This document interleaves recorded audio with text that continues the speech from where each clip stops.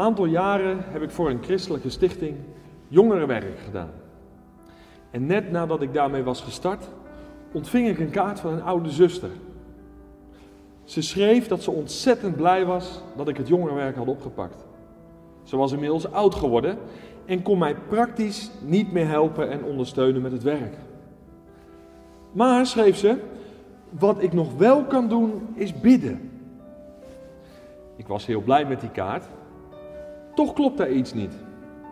Ik realiseerde me dat de kaart in de verkeerde volgorde was geschreven. Waarom stond er niet: wat geweldig dat ik voor jou en het jongerenwerk kan bidden. Het is jammer dat ik praktisch niet veel meer voor je kan betekenen, gezien mijn ouderdom. Begrijp je wat ik bedoel?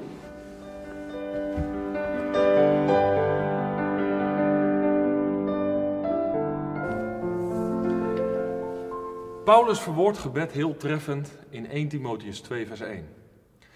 Ik roep er dan voor alles toe op dat smekingen, gebeden, voorbeden en dankzeggingen gedaan worden voor alle mensen.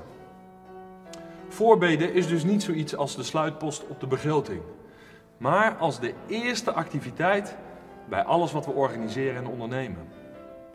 Als christenen moeten we vandaag opnieuw gaan ontdekken dat het een geweldige zegen en een groot voorrecht is om voorbidden te mogen zijn. Laten we beseffen en onder de indruk komen dat de God, die de hemel en de aarde gemaakt heeft, ervoor heeft gekozen om jou en mij mee te laten werken aan de uitvoer van zijn plan met deze wereld. Ik las eens ergens: het gebed beweegt de hand van de God die deze wereld regeert. Als we dit dieper tot ons laten doordringen, hoef ik je niet meer te prikkelen en uit te dagen om een voorbidder te zijn. Maar hoe komt het dan toch dat heel veel christenen een slordig en ongedisciplineerd gebedsleven leiden? Wat is de reden dat de bidstonden in veel gemeenten de slechtst bezochte samenkomsten zijn? Is dat niet verschrikkelijk triest? Het heeft hiermee te maken wat ik onlangs las. Voorbidders ontvangen zelden eer en erkenning hier op aarde. In tegenstelling tot predikanten, organisten, theologen, schrijvers en dirigenten. Voorbidders ontvangen hun loon straks, bij het aanbreken van het koninkrijk. Weet je hoe ik dat bedoel? Een dominee is vaak populair omdat die persoon zichtbaar is. Zo is het ook wanneer je op het podium staat bij de muziekgroep. Dan word je gezien.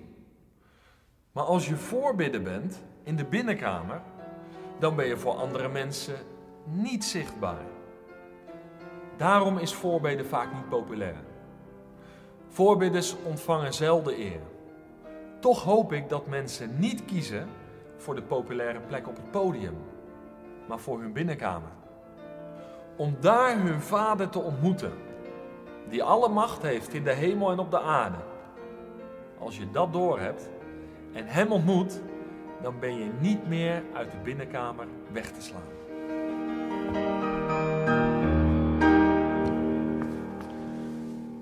Hieruit blijkt dat voorbede vraagt om zelfverloochening.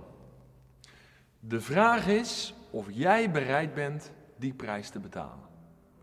Wil jij vandaag voorbidder zijn voor je vrouw, je man, je kinderen? Ben je bereid om een voorbidder te zijn voor je voorganger, je gemeente, maar ook voor ons land en volk? Op een onzichtbare plek, waar mensen niet luid voor je applaudisseren? Dat vraagt de prijs van zelfverloochening. Wat houdt voorbede eigenlijk in? Het betekent dat je met God spreekt ter wille van een derde partij. Je dient een verzoek in bij God voor bijvoorbeeld een persoon of een gemeente. Het gaat bij voorbede dus niet om jouw behoefte, maar om de nood van die ander. Je treedt in bij God ten behoeve van die ander. Je gaat tussen God en die derde partij instaan. Een mooi voorbeeld is de priester in het Oude Testament. Hij had de verantwoordelijkheid om namens het volk te dienen voor het aangezicht van God, met offers en gaven. Een andere taak van de priester was, en daar gaat het mij nu om, dat hij tussen het volk en de heilige God instond. En die bij elkaar bracht door het bloed. Hij was bemiddelaar tussen God en het volk Israël. Hij deed voorbeden voor zijn volk en vertegenwoordigde hen in het heilige der heiligen. Petrus schrijft dat jij en ik, doordat we tot geloof zijn gekomen, ook het priesterschap bekleden. Wij hebben door de Heer Jezus een vrije toegang tot de Vader. En wij zijn geroepen om te dienen tussen God en de mensen om ons heen. Om voorbeden te doen. Wat een geweldig voorrecht, maar ook wat een grote verantwoordelijkheid. Onze heiland heeft ons ook wat betreft het doen van voorbeden een voorbeeld nagelaten. Hij bidt tot zijn Vader voor onze bescherming, bewaring en volharding. Jezus pleit nu, op dit moment, voor ons bij zijn Vader als we hebben gezondigd. Goed voorbeeld doet goed volgen, toch? In Jesaja 59 staat dat God voorbidden zocht, maar hij ontzette zich. Want er was geen voorbidder. Wat aangrijpend. Maar als God vandaag onder ons zoekt naar voorbidders, treft hij ze onder ons dan wel aan? Ben jij bereid de prijs te betalen om een voorbidder te worden? Heer, dank u voor de zegen dat ik vandaag voorbeden mag doen.